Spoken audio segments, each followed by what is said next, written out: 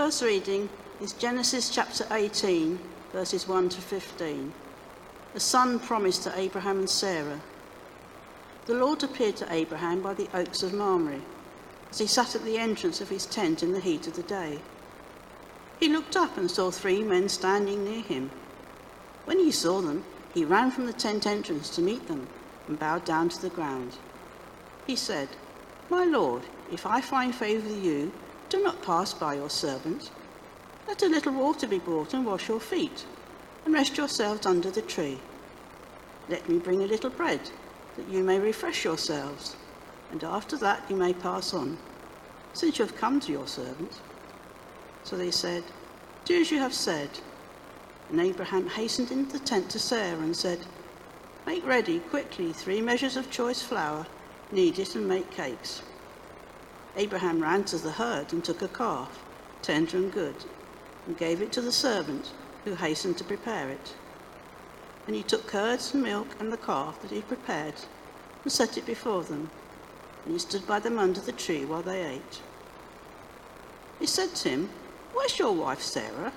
And he said, "There, in the tent." Then one said, "I will surely return to you in due season, and your wife Sarah shall have a son." Sarah was listening at the tent entrance behind him. Now Abraham and Sarah were old, advanced in age. It had ceased to be with Sarah after the manner of women. So Sarah laughed to herself, saying, "After I've grown old and my husband is old, shall I be fruitful?" The Lord said to Abraham, "Why did Sarah laugh and say, 'Shall I indeed bear a child now that I'm old?' Is anything too wonderful for the Lord? At the set time I'll return to you in due season, and Sarah shall have a son." But Sarah denied, saying, "I did not laugh." She was afraid. He said, "Yes, you did laugh." Amen. The second reading is Genesis chapter 21, verses 1 to 7. The Lord dealt with Sarah as he had said, and the Lord did for Sarah as he had promised. Sarah conceived and bore Abraham a son in his old age, at the time at which God had spoken to him. Abraham gave the name Isaac to his son, whom Sarah bore him. And Abraham circumcised his son Isaac when he was 8 days old, as God had commanded him. Abram was 100 years old when his son Isaac was born to him. Now Sarah said, "God has brought laughter for me, and everyone who hears will laugh with me." And she said, "Who would ever have said to Abram that Sarah would nurse children? Yet I bore him a son in his old age." Amen. So when myself and my wife started talking about having a child, I knew it was going to be quite difficult. I was quite old at the time, at 38. And when we found out, we thought it was going to be quite difficult for Helen, despite, and that's even without the fact we were 2 women. But when I was 39, we had little Zara. And it's been a whirlwind and battle uphill since. Now, imagine being 90. I might have said to God, "On your Nelly." Seriously, it's quite ludicrous. And this is exactly what happened to Sarah and Abraham. No wonder she laughed. So today we're going to have a little look at God's promise, why it was given in particular, the cause, and actually why it is so central to not just what it means to be Christian, but also Jewish and Muslim. Please pray with me. Loving God, I pray that my heart has been open to your words, and I pray that the words that I speak are a delight to you and to others. Amen. So the 2 texts we read this morning narrate the promise in Genesis 18, and then the subsequent birth of a son to Sarah and Abraham in Genesis 21. And prior to this, the story of Abram, the father of the Jewish people, begins with God's command to go away from his country, to leave the safety of Ur, and to go to a new land, which is in Genesis 12:1. And he left with his wife Sarai and his nephew Lot. He's now become a nomad. He's to wander, as this is literally the only way to survive as a newcomer in this region. All the best land had been taken, And now he had to find pastures to rear his sheep every time, constantly changing. However, when Abraham arrived in Canaan, his first act is to set up an altar to God. Again, Genesis 12. And during this time of transition, God eventually makes a covenant with Abraham in Genesis 15, where God promises numerous descendants to be the father of a great nation. God says that he will have enough descendants as numerous as stars to cover the sky. This promise could easily have been fulfilled by Sarai, who was taken by Pharaoh into his harem in Genesis 12, or by Lot, who was settled in Sodom. Or it could have been fulfilled by Hagar, a slave born from Abraham's house, who he takes as a concubine, with a son being born called Ishmael. But Genesis 17, God confirms his covenant that Abraham and Sarai, that indeed they will become the matriarchs and the patriarchs of this nation, and changes their names. Sarah, as what we know today, Sarah and Abraham. So let me get to our part of the story. The fulfillment of promise by God and Abraham and Sarah with the birth of Isaac. And it's interesting to see that this part of the story of Genesis shows God's promise in very specific terms. Within a year, they will be holding a baby. It also shows Sarah's disbelief in God's promise. But we can notice that this specific promise comes after a very sacred duty for people. Hospitality. Hospitality is actually the word, I apologize if I get it wrong, philoxenos. Philo meaning love, and xenos meaning stranger. So philoxenos simply means the lover of strangers. Abraham is seen by Midrash, which is Jewish interpretation, as the perfect example, as someone who is hospitable. In specific detail in this text outlines his hospitality. It is incredibly unique in the stories that we read in Genesis about how specific it was. It says he stood at the doorway. He was looking out for wayfarers in the heat of the day. He stood looking out, and then, not knowing who these wanderers were, offered them generosity. And that generosity was underlined by physical activity that he performed. The huge amount of diversity of cuisine that he offered the strangers was quite unique. Abraham offered his guests water to wash their feet after a very long time in the desert. He was aware of his guests' physical needs and of tiredness. He told them to eat a little bread before they go on their way. But then he goes rushing around his house looking for things to give them. They didn't ask for this. Why? Why did he bother? He'd already given them rest. He'd already given them food. He'd already given them support. But how many times have we stayed at people's houses or gone over somebody's house and they said, what would you like to eat, drink? What would you like? And you go, just drink of water or a cup of tea. But actually, we're quite ravenous. But we're too polite to ask. Abraham preempted this issue. He thought about it in advance. He knew without them asking that they might want more. So, I suggest Abraham already knew this. And this is quite remarkable. He shows remarkable understanding of humanity. To spare the embarrassment of his guests, he simply preempted their needs without their need for asking. Not only did Abraham offer hospitality, he went above and beyond. He also was sensitive to their needs and thoughts. Even though he used his own intuition. It is Abraham's example that has become a key element of Judaic culture today.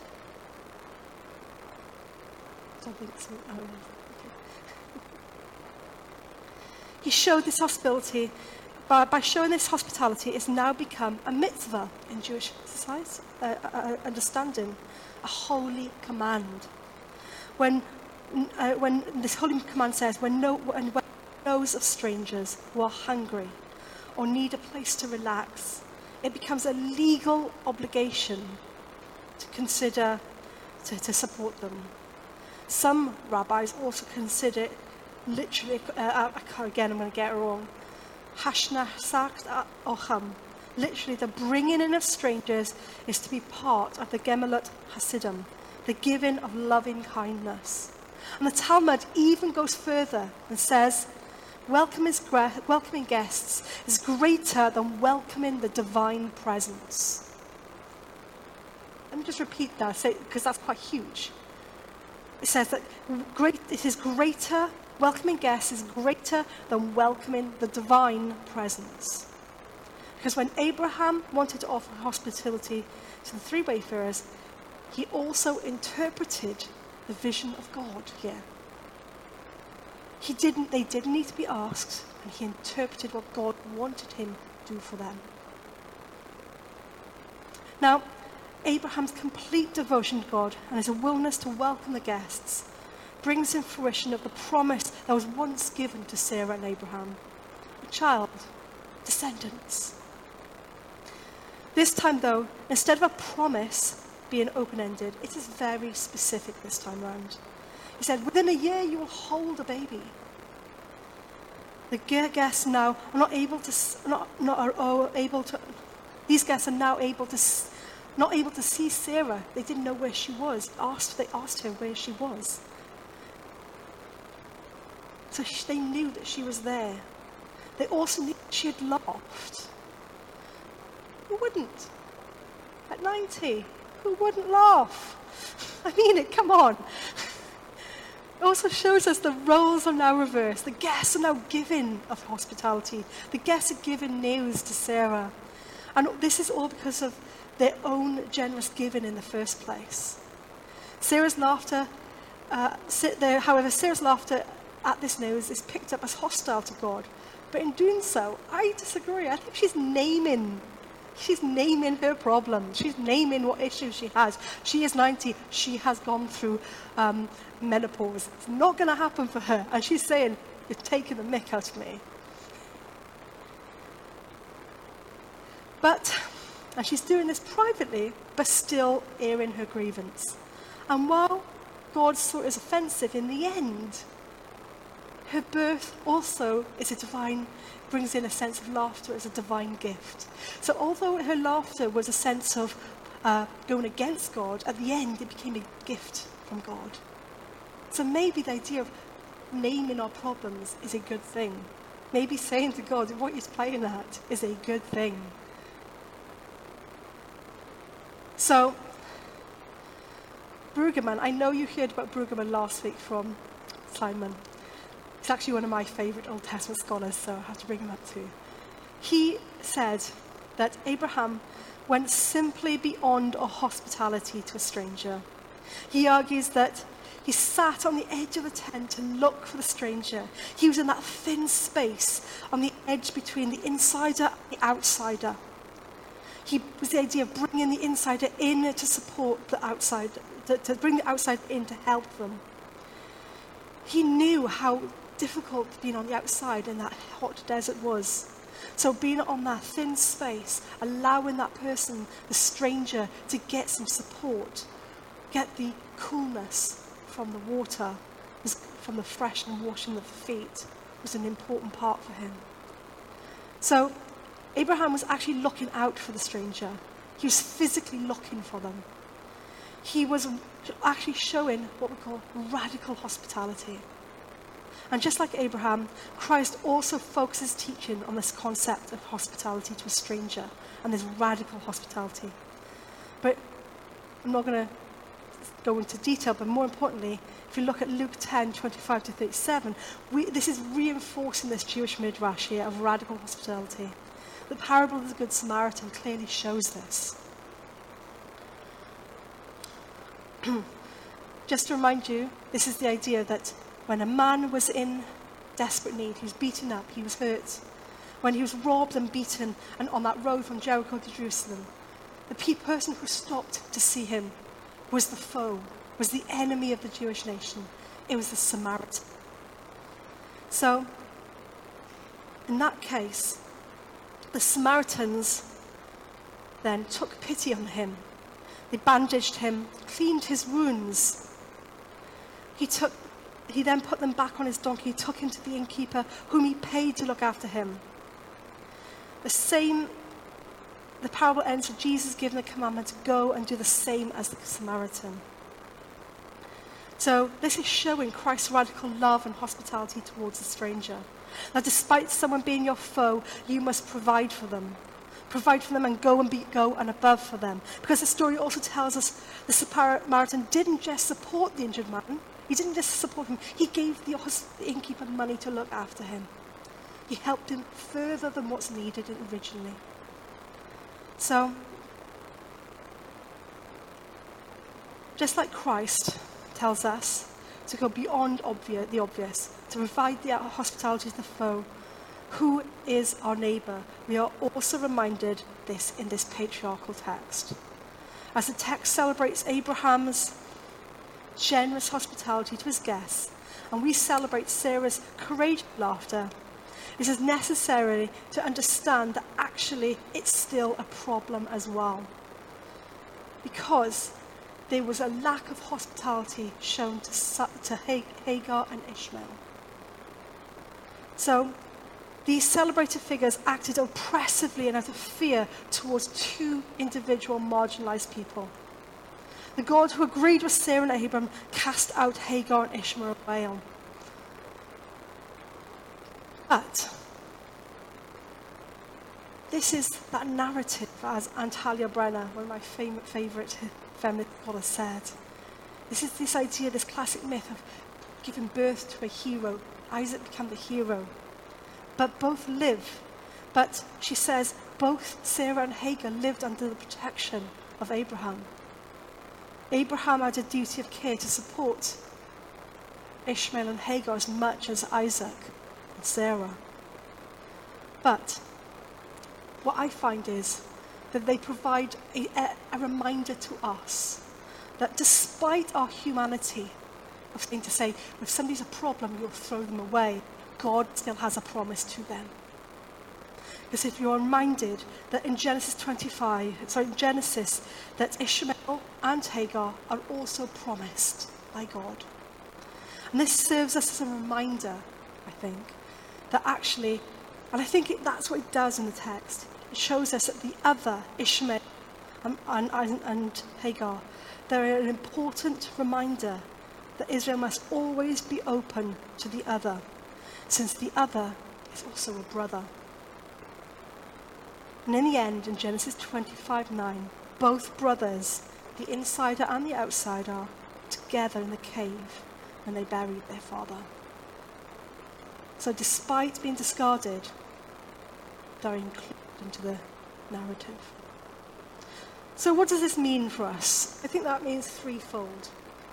One, I think it means to preempt hospitality. How many times do we have to wait to be asked for something? Whether it's a cup of tea, support for prayer, a meal. How many times do we wait for people to ask it from us? Abraham has shown us the example of what it means to be a host here-ish. We should not wait to be asked.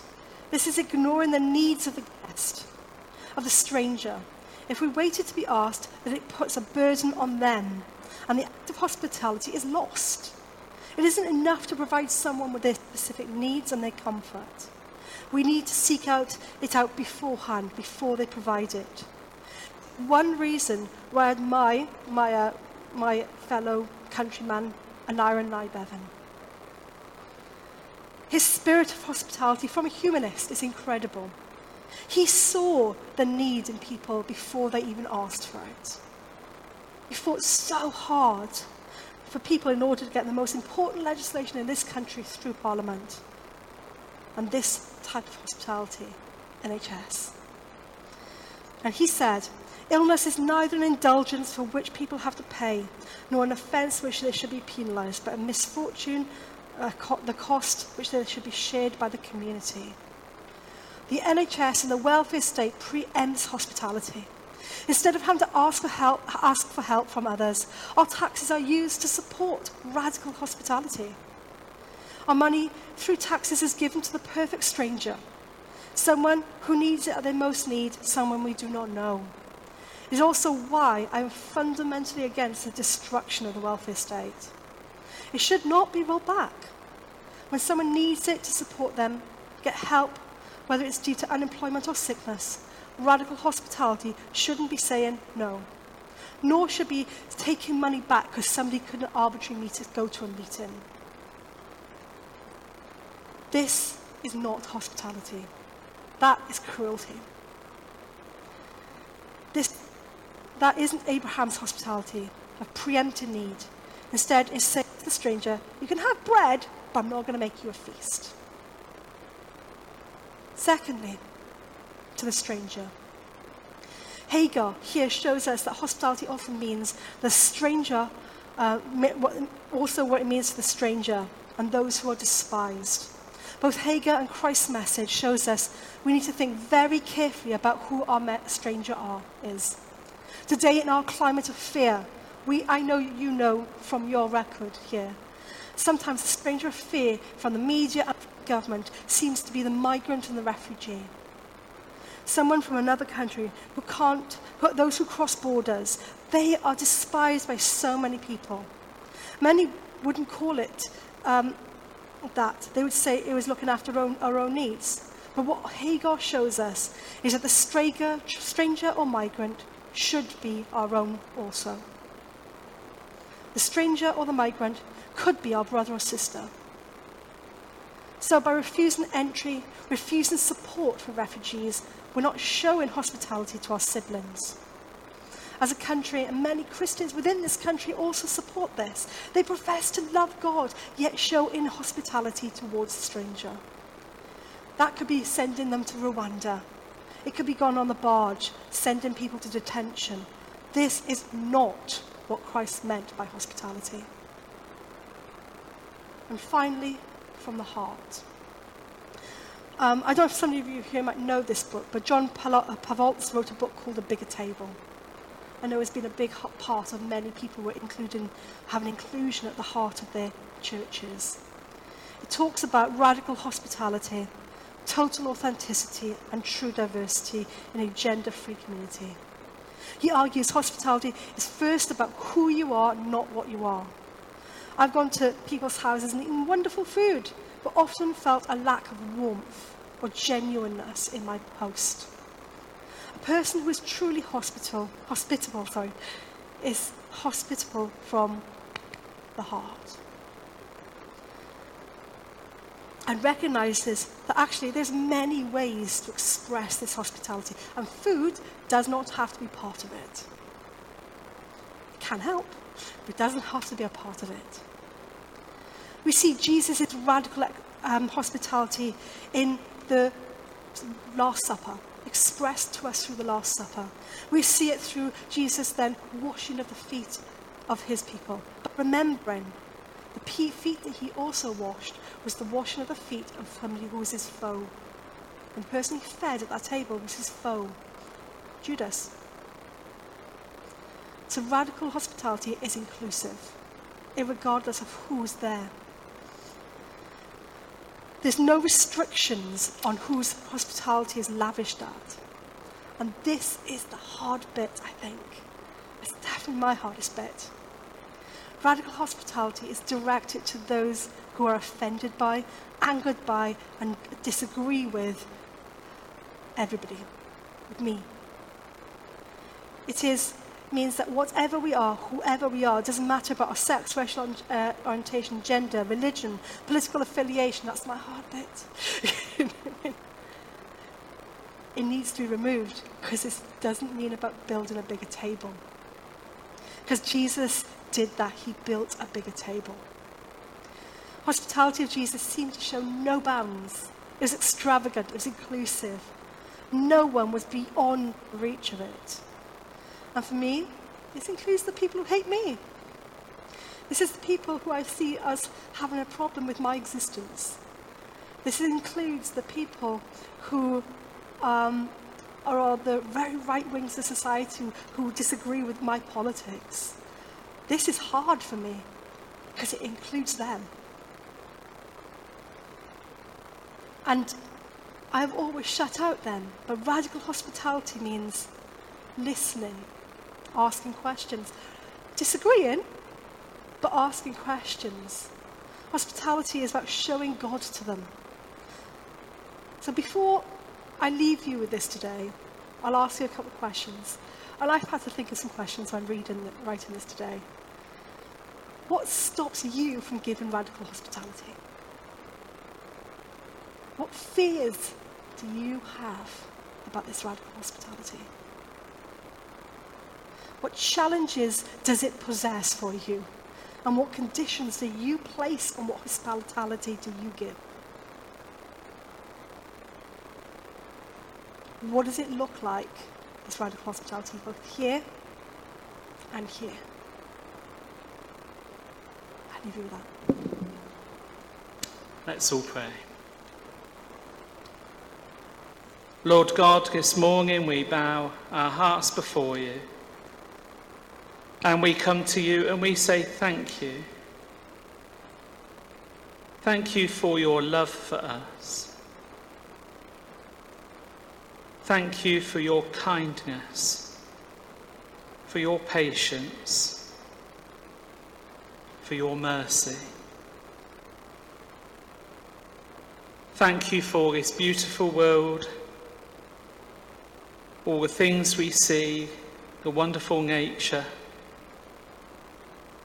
the pleasures of good things to eat. Thank you for our families, for our friends. We acknowledge that all we have comes from you. As we look around this world, we see it as a world full of disasters and trouble. We pray for Morocco, devastated by an earthquake, for Libya, where there have been terrible floods this week. We pray for those involved in rescuing people.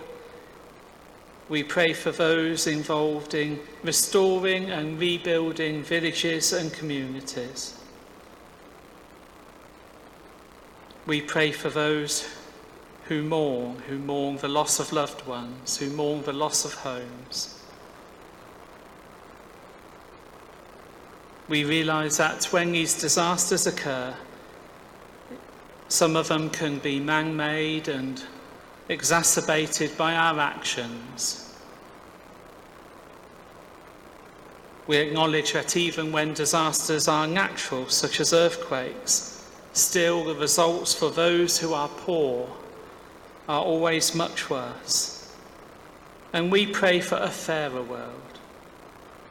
We pray that you would show those of us in the richer parts of the world how we should live, that we would not be greedy, that we would not consume without thinking of the consequences, that we would have hands out to share with those who do not have what we have, that we would share our resources, our expertise. Show each of us in our own lives, in our own dealings, how we can do this.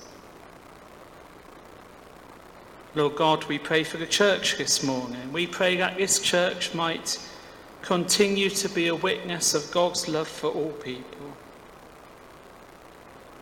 We pray that you might give us a boldness to provoke faith in the City of London, an openness to have conversations with those around us, that we might be hospitable in our dealings with those we come across, and that all might truly be felt welcome here. And so, Lord God, we pray for ourselves. We pray that you would be with us in our daily lives, in our work, in our dealings with our families, our friends, and our colleagues, in all our relationships and dealings with other people. May we be a people who deal with integrity and with love. We pray that you might meet us in our fears, in our desires, in our worries, in our hopes, in our guilt, and in our frustrations, and in our grief. Each of us bears burdens and concerns that may not even be known by others here, but they are known by you, our God. And we are confident that we come to a loving and kind God. We take a moment to name our deepest concerns and fears before you now, in silencing our hearts. You are the God who hears our prayers. You are a God of mercy and compassion. Hear our prayers this morning, the spoken, the unspoken. Stir us up to love you and to love each other all the more, and help us to praise your name sincerely with our lips and with our hearts. Bless us, we pray, for we bring these prayers in the name of our loving Saviour, Jesus Christ. Amen. A blessing. Now, as our worship comes to an end, Lord, let us resume our service to the world. And as we leave, may the Lord bless you and keep you. May the Lord make his face to shine upon you and be gracious unto you. May the Lord lift up his countenance upon you and give you peace. Amen.